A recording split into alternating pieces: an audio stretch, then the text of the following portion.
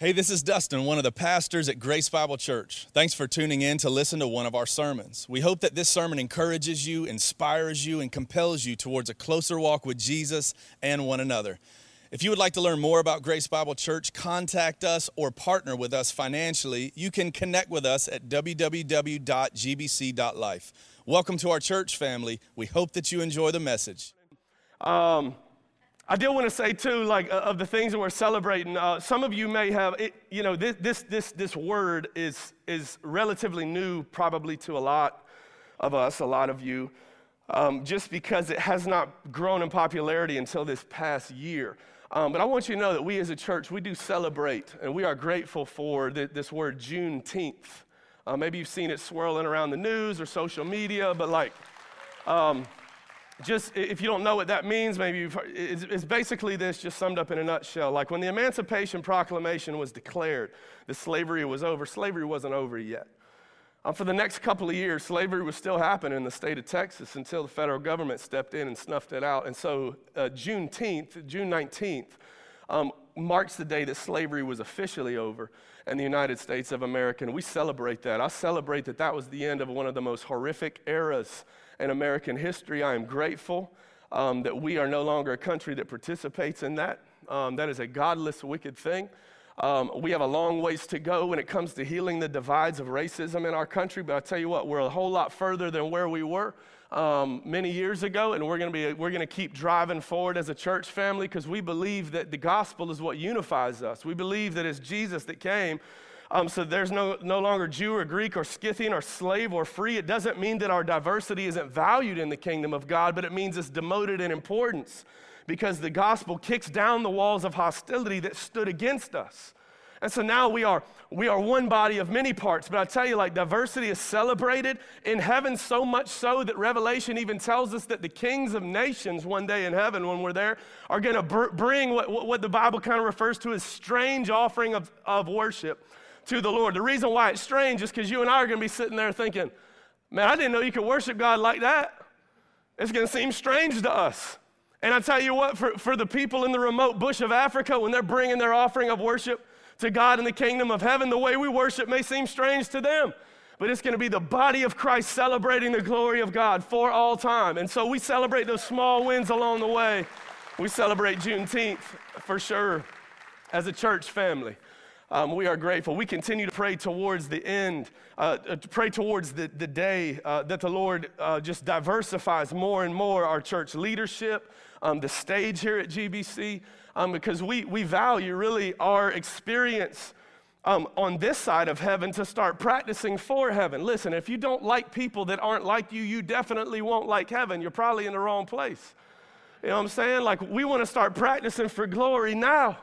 And the best way to do that is learning to love one another and be surrounded around what is right and good and true in the Word of God, worshiping together, enjoying the diversity of culture and life that God has created here on this earth, and doing so to bring honor to God and to serve one another. So that's what we're going to be about here. And I'm glad that you're a part of that here. And I hope that more and more will come that are equally as committed to that unifying work of the gospel with us. We're going to be talking about that some today as we look at this Acts chapter 28. Now, this is the last chapter of the book of Acts. Some of y'all have been with us on this ride for several months. And as we've been going through the whole book of Acts together, as we land in Acts chapter 28, we kind of get some concepts that pop up in this chapter that help us summarize the whole book of what we've been learning through Acts together. And so hopefully you've landed there in our study this morning. Here's what happened. We're just going to focus in on these first about 6 verses of chapter 28 this morning and look and see what God has to say to encourage us today.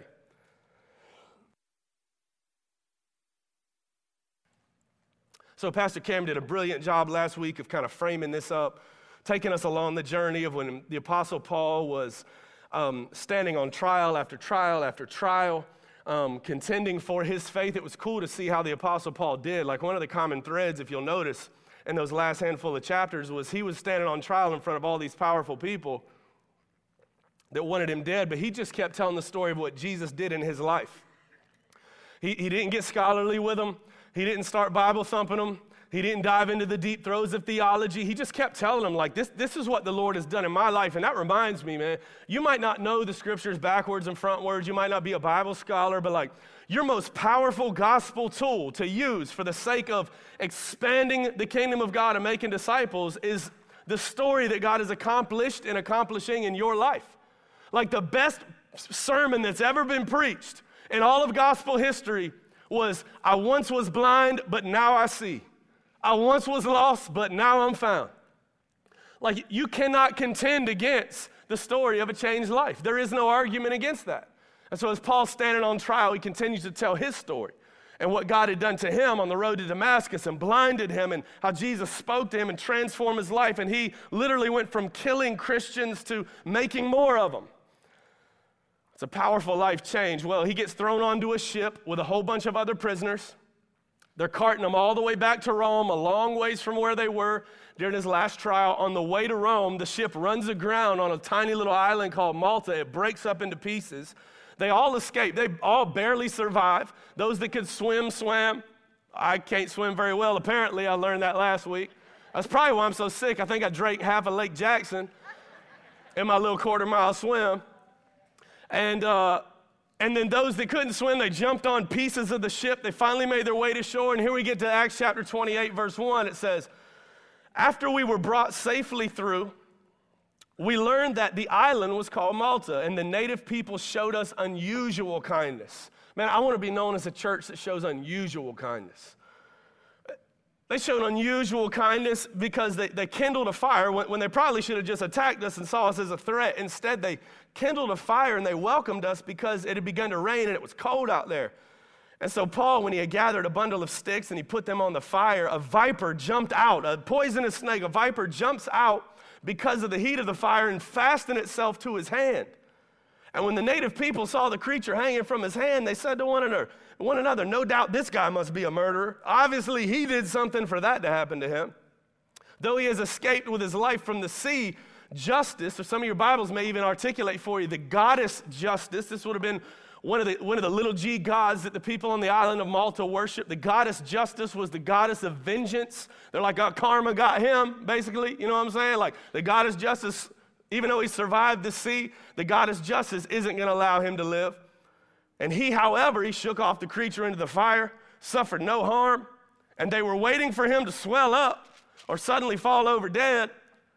But when they had waited a long time and saw no misfortune had come upon him, they changed their minds and they decided that he must be a god, little g God. We're going to stop right there for the point of the conversation this morning. We'll finish the rest of the chapter next week. But like as I was reading through this just over and over again, I started to see just these 6 verses here. I was just kind of seeing that even though this really happened in the Apostle Paul's life, what I was seeing was the unique parallels that it has to the declaration that God has made about his church that we've been seeing through the book of Acts.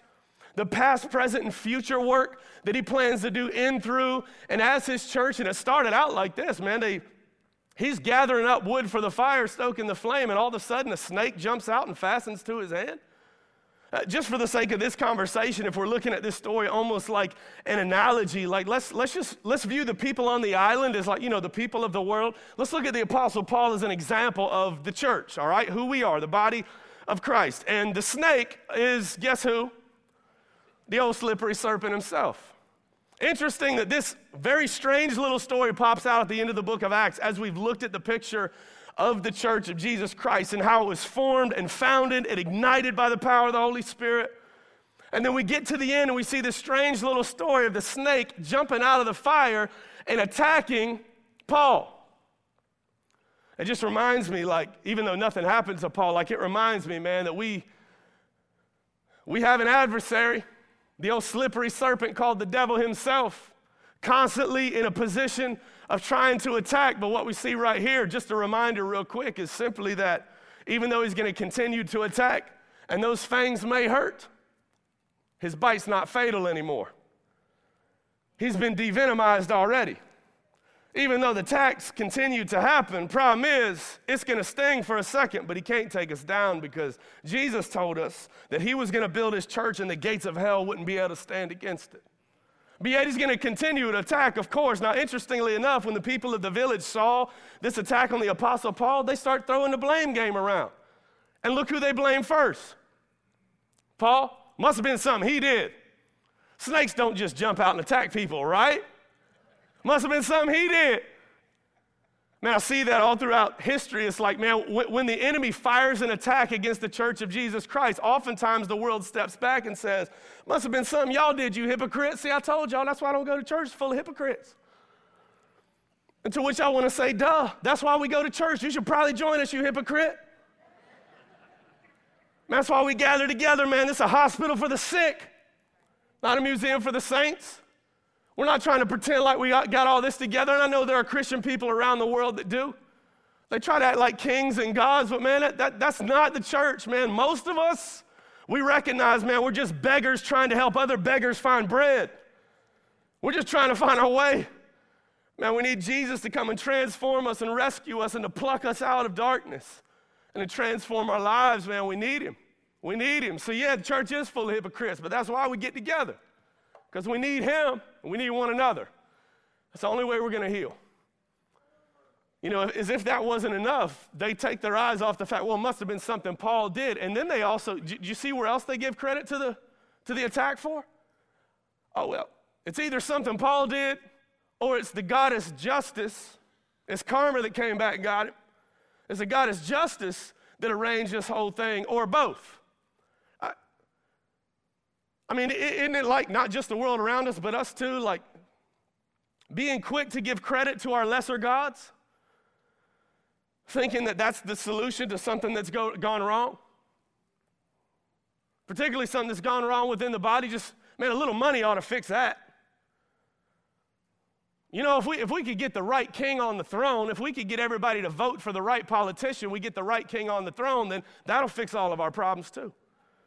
I tell you, the people of God thought that back as far as 1 Samuel, when they convinced God that they needed a king, that he wasn't enough, and God kept telling them, I'm telling you, you don't want to go that route. I'm a good king. But no, we want a king. We need the right one sitting on the throne so everything can get better, and it's been downhill since then. And we still think the same thing that the people of ancient Israel thought. We still look to our lesser gods to be the solution to some of our greatest problems. But you know what's ironic about this whole situation with the snake bite is, like, while they're pointing fingers at all the reasons why this happened, did anybody happen to notice that the one thing they're not pointing fingers at? What? Yeah, because snakes don't just hop up and bite people from time to time. Yeah, the snake is the one that attacked Paul, but nobody seems to be noticing that it's the snake's fault. We're blaming it on everything else, everybody else.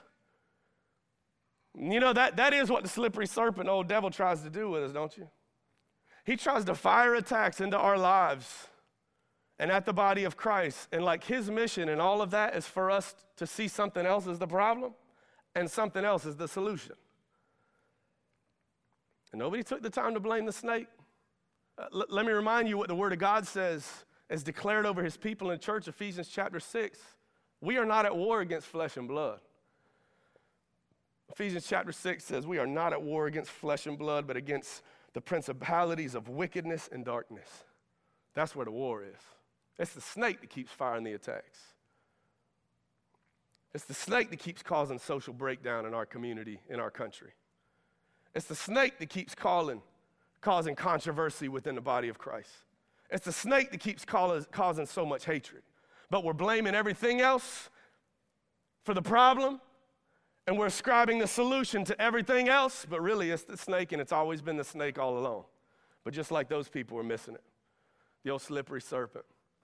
Interestingly enough, like Paul, they thought he was going to drop over dead, but he doesn't.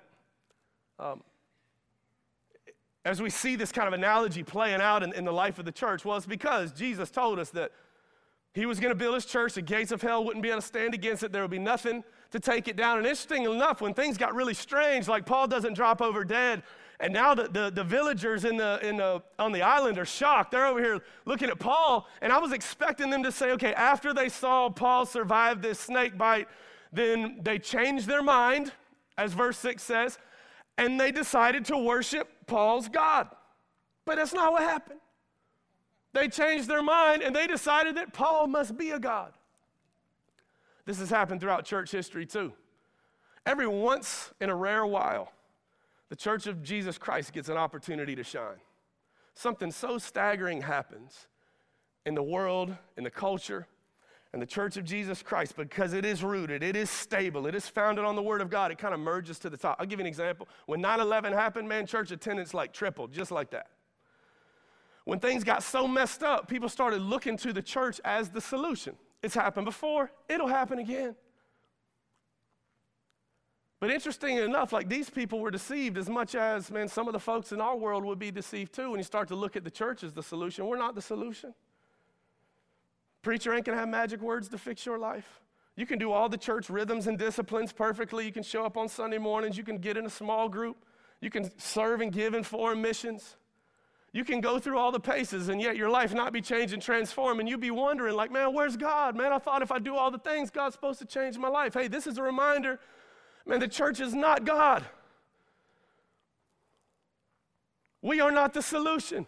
Grace Bible, on our best day, we are a pointer to the solution. All of our programs and all of our sermons and all of our songs and all of our small group gatherings and all the meals we have at our table around with our neighbors, like on our best day, we're just a pointer. We are the roadmap that points to the King of Glory that can bring real healing and real peace and real comfort into people's lives. But they're only going to find that in Jesus. Man, do not put your faith in me. Do not trust in me. I will let you down. Many of you I probably have already. Put your trust in Jesus. Find your healing and comfort from him. I love this little bit in verse 5. I jumped over it just because it's such a cool picture of what we have to hope for after the snake attack. It says the Apostle Paul shook the snake off his hand back into the fire from which he came. Man, and I'm reminded of the hope that we have, that the day is coming. The day is coming. That Jesus, once and for all time, is going to fulfill the promise made in Genesis chapter 3. We were told in Genesis chapter 3, when God pronounced judgment over the serpent, he told the serpent, you're going to be nipping at the heel of my people.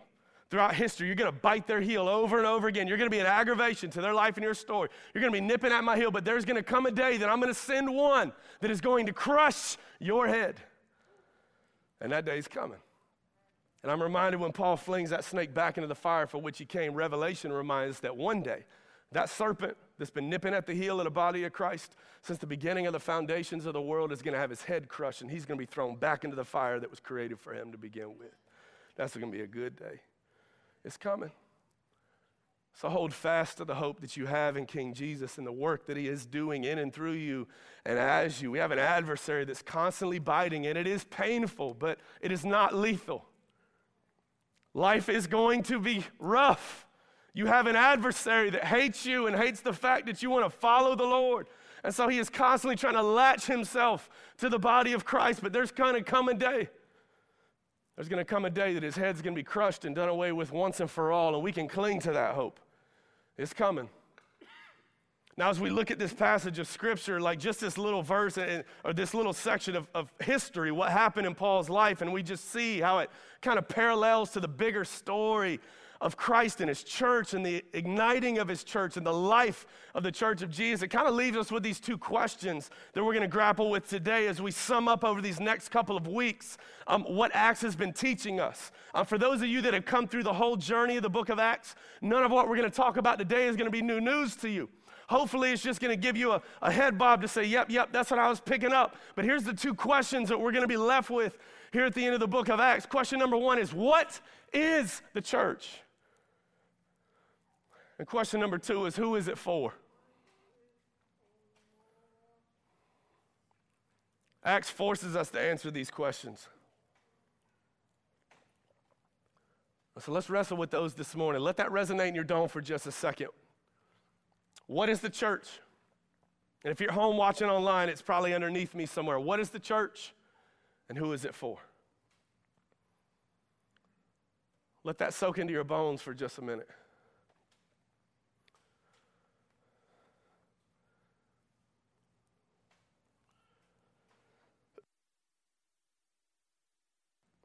Sorry, I didn't mean to cough in the microphone, but y'all got a better deal than the last service because I sucked snot right into the microphone. I tried to shut it off, time it up, and the thing, there's like a second delay, and I missed it, but y'all got the better version of the two. Now, let's start with what is the church? Now, we've seen through the book of Acts, man, this thing started out as a grassroots movement of a whole bunch of people that had no idea what they were doing. They were clinging to the promises that Jesus made to them. They were remembering the life and the work that Jesus had displayed throughout his life. And they had been empowered by the Holy Spirit that came and dwelt with them, in them, that was given to them as a gift of God, and like the same Holy Spirit that dwells within us. But it was just a small group of people. I'm talking, there wasn't many. It was just a little over 100 at the beginning of the book of Acts. And these people, by the way, they weren't zealous and excited to tell the world about what they heard or what they read. Like, these people had been so transformed because of who they saw. These same group of people, just a few weeks before, when Jesus went on trial, they cut tail and run, bruh. Even his closest friends weren't going to stick around for that party. They knew they were going to lose their lives. And then we fast forward just a few weeks after that. Now these same group of people, a little over 100 folks, are willing to give their lives for the sake of expanding and spreading the message of Jesus. Somebody didn't give them a better sales pitch than what they heard before. They saw Jesus alive. They spent 40 days with him, walking about Jerusalem, having meals with him, being in large crowds of people. Jesus resurrected publicly. He was around people so that they knew that God was here, that God was alive, that he had conquered death. And these people were waiting in Acts chapter 2, waiting and praying before they started to do the work of ministry because Jesus had told them to. He says, wait until I send the helper. Don't do anything yet. You're too fragile, too frail on your own. You're going to run out of energy and zeal and passion on your own because it's going to be hard. So wait until I deposit my Holy Spirit into you. In Acts chapter 2, the Holy Spirit descended upon them like fire.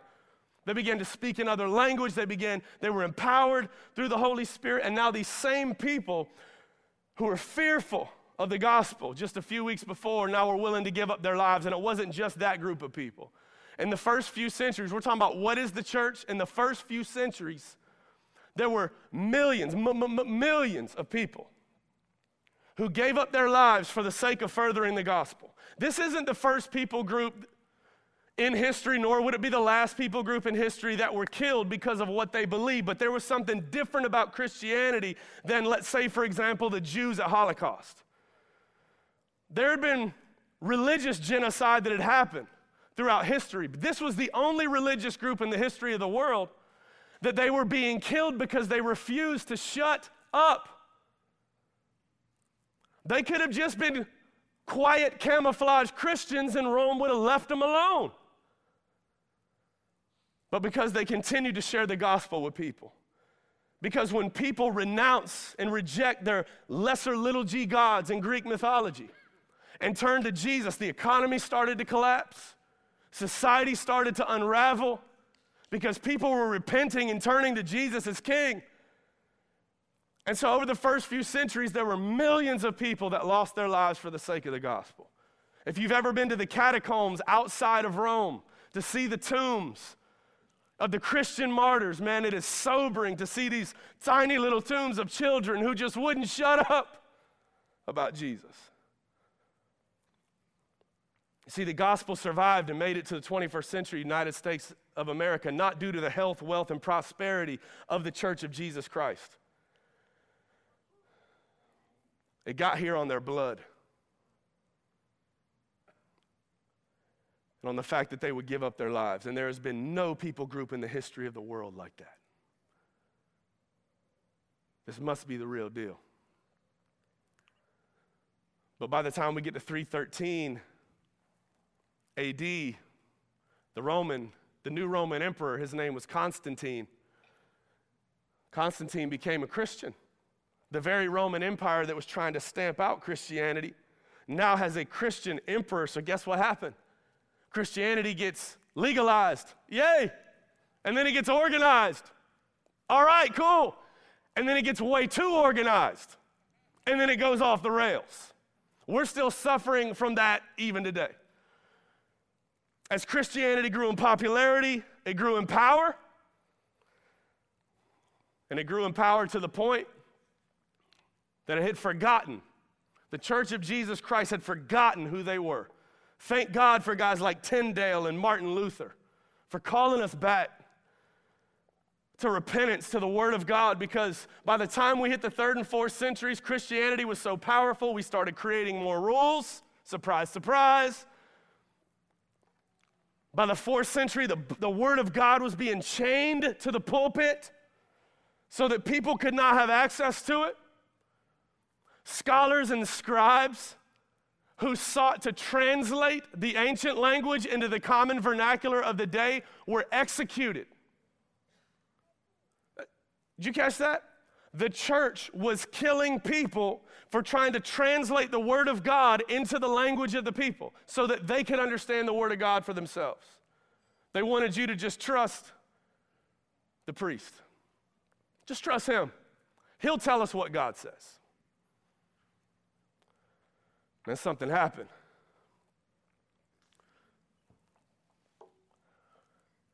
What was once unexplainable had become institutional. What was once the most powerful movement that the world had ever seen had become an establishment.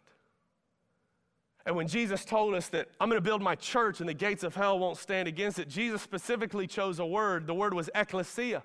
Say ecclesia. Ecclesia refers to a purpose. Ecclesia means a group of people gathered around a common purpose in community on mission for that purpose together. That's what an ecclesia is. But by the time we get into these early 3rd and 4th centuries, like the German word Kirche started to slip into the common vernacular of the day. And what English word do you think we got from the German word Kirche? Church. And Kirche has nothing to do with movement or purpose. A church is a place, it's a building, it's a structure. Even the way we talked about the things of Jesus changed. The book of Acts has reminded us, and I also want to remind you again this morning, that this building is not the church. You are.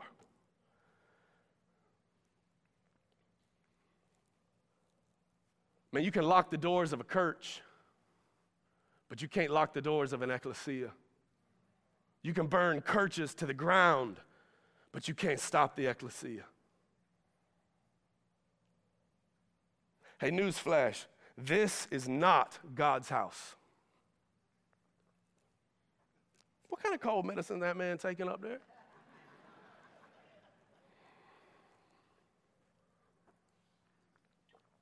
This is not God's house. You are.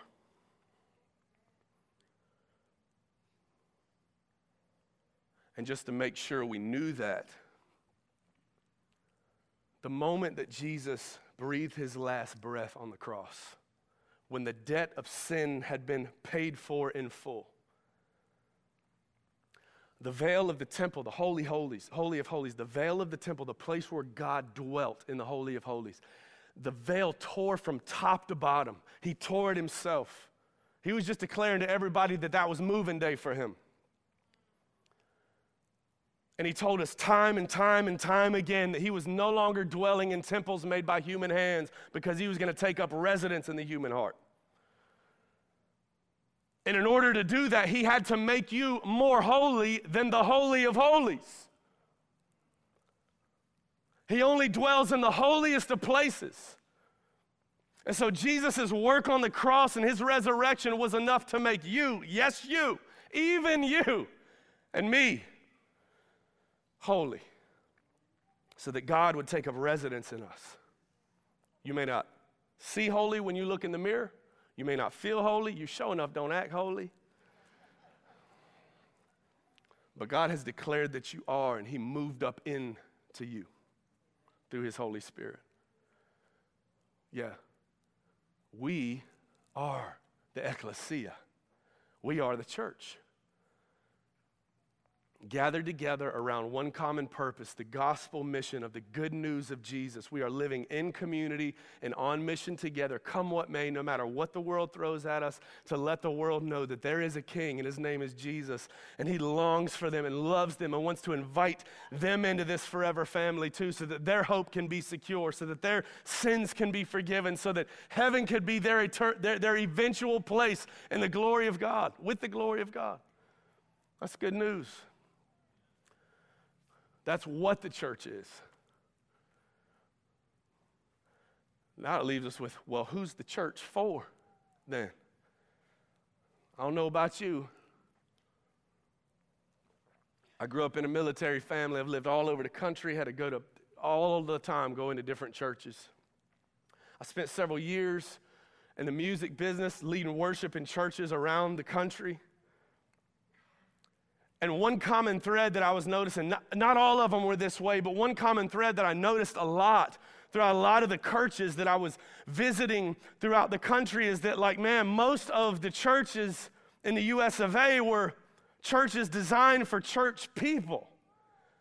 You know what I'm saying? Like, man, some of y'all can relate to that on some level. You know, it's like, man, they have their big signs like welcome, you know, the big marquee out by the road. It says, all are welcome here. But like the sermons that they were preaching would never say this. And the people would never say this, but like just the attitudes of the people in the congregation, the messages that were coming across the stage, like it was almost as if they were saying, all are welcome here as long as you learn to walk, talk, and act like us before you come. Because we don't want messy people in here. It makes our super saved people feel uncomfortable. Don't come in here smell like alcohol. We're gonna get the deacons to move you out. Don't come in here addicted to something. Don't come in here with your marriage on the rocks, considering divorce. Like, y'all need to leave, figure that out before you come back. We don't want to mess up this nice little museum we got. And that was a message that I was hearing. That's a message that I heard so many times growing up. The funny thing is like, man, the answer to who the church was for was revealed in the songs that we sang all the time. Just as I am, though tossed about, with many a conflict, many a doubt, fightings and fears within, without, O Lamb of God, I come. Prone to wander, Lord, I feel it. Prone to leave the God I love. Amazing grace, how sweet the sound that saved a wretch like me. Wretches weren't welcome. We sure like singing about them. Amazingly, amazing grace had no place in churches designed for church people. The casualty of that was grace. And it was almost as if like you had to become a hypocrite in order to participate.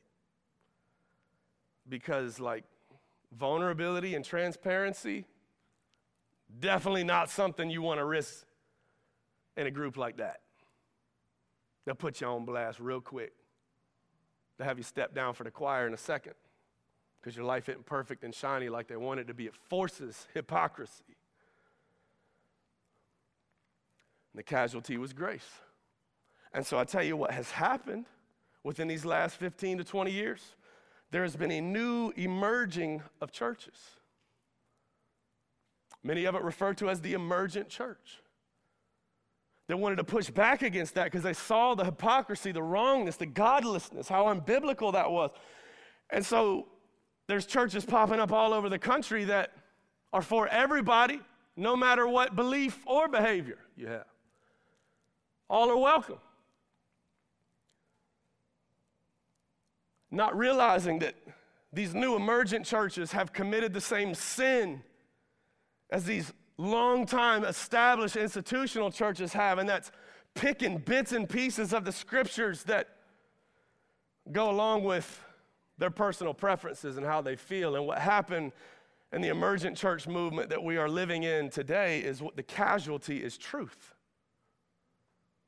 The casualty is grace for churches designed for church people, but the casualty has been truth for churches designed for people that can just believe what you want to believe. Jesus is for you.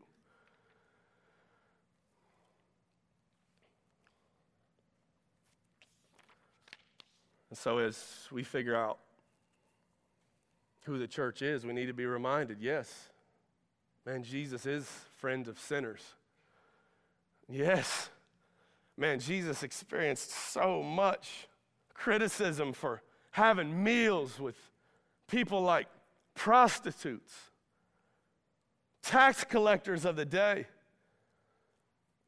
So yes, man, all are welcome to come and experience Jesus, but Jesus never stepped into a room full of people, no matter how broken, how wicked, how wounded, without inviting them to surrender. This wasn't about him learning to comply with our preferences. This is about him inviting us to lay down our preferences. Anyone who would come after me must deny himself, and take up his cross and follow me. And we see when Jesus was introduced at the beginning of the book of John, like what the picture of the ecclesia was meant to be, what was meant to be our driving force. In John 1:14, it says, "The Word became flesh and made his dwelling among us. And we have seen his glory, and the glory of the one and only Son who came from the Father. And he was full to the brim, like full of grace." Yes, he is, like so much grace it's scandalous that even wretches and sinners will be allowed to be come into the presence of God to be made clean and made whole. It doesn't matter what your rap sheet is, what your criminal record looks like, what the trail of sorrows that you've left behind in your life. Like, he has so much grace, it far extends your ability, far outreaches your ability to run from him. So much grace to the brim. But he says he's full of grace and truth. So much truth that even though he accepts us as we are, he loves us enough not to leave us that way. And just like good daddies do, man, he disciplines us, man, he points out our error, our hypocrisy. Man, he loves us enough to be patient with us in those spaces of grace in our life as we are learning to submit all the stuff of life to Jesus Christ. Man, he was full of grace and full of truth, 100% all of the time. So that reminds me, like, we as an ecclesia, as a church, man, we're going to be a church for really saved people. And I mean really, really saved people. You know what I'm talking about, like them double-dipping Christians that even come on Wednesday nights, saved people. You know what I'm saying? We can be a church for them folk. Man, we can be a church for really, really lost people too. And I tell you, it's going to be uncomfortable for the lost people to be hanging around the super saved and the super saved to be hanging around the super lost, but we're going to figure it out. Because we're going to be full of grace and full of truth. Just like our leader, the head of Christ, that Christ, who is the head of the church, is. And so, yeah, it's going to be uncomfortable along the way, but like, we're going to gather together with all walks of life in this building because this is an opportunity in all of our programs and all of our offerings, because this is an opportunity for us to allow people to see Jesus no matter where they are. Our mission is to lead people into a growing relationship with Jesus Christ no matter where you fall on the spectrum of faith or sin or whatever you came from. This is why we're here. This is what Jesus came for, to seek and to save the lost, man. But that's referring to our church, our establishment, our building, our facilities, our programs. Yeah, that's what we're going to be about. But like, this isn't the church we are. You know what our ecclesia, our movement is going to be about? Well, Jesus told us, he says, I want you to go and make disciples of all nations. People that don't look like you, that don't like the things you like, that aren't anything like you. We're going to go and make disciples of all nations. And I ain't talking about packing a bag and moving over to the bush of Africa with Lauren, which, by the way, we're sending her off next week. I'll make sure you're here next Sunday for that. I'm talking about some of us don't need to pack a bag to go make disciples of all nations. You just need to walk across the street with a plate of cookies. Start there. Man, it's easy for us to send all of our missions overseas when the mission is really right here in front of us. I was talking to Jake when I was in Africa in the bush, man, just talking about how moved I am by global missions. But I told him, like, man, God has affirmed and confirmed in mine and Ansley's heart that our mission field is the United States, because I believe with all my heart that we are becoming one of the most hostile places in the world to the gospel. We've heard it before. We've been hurt by it. We ain't interested. Church has done messed it up so bad. Man, it's because the world has seen the church as a church and not an ecclesia. The ecclesia is irresistible. The message of hope and good news is irresistible and unstoppable, and that's what we're going to be about, making disciples of all nations. And we're going to wait. We're going to wait with anticipation and hope with our eyes to the sky, because there's going to come a day when King Jesus is going to come back and take his bride back to be with him, and I cannot wait. When finally, once and for all, that old slippery serpent is going to be thrown right back into the fire that he came from. That's going to be a glorious day. And it's coming. Let's pray together. Lord, have your way in us. God, I know it's going to take the submission of each individual to trust you as Lord and King and trust you to use their life for kingdom mission. But just as a pastor of this church family, Lord, I submit us to you, that you would use us for that purpose, that you would break into our rhythms and the walls in our lives, Lord, to transform our minds, to long for the things that you long for, to be about what you're about, and to be a part of the movement, the only hope for the world, and that's Jesus. Lord, give us courage that is yours. Give us peace that is yours. And we await for the day that you come and get us. In Jesus' name.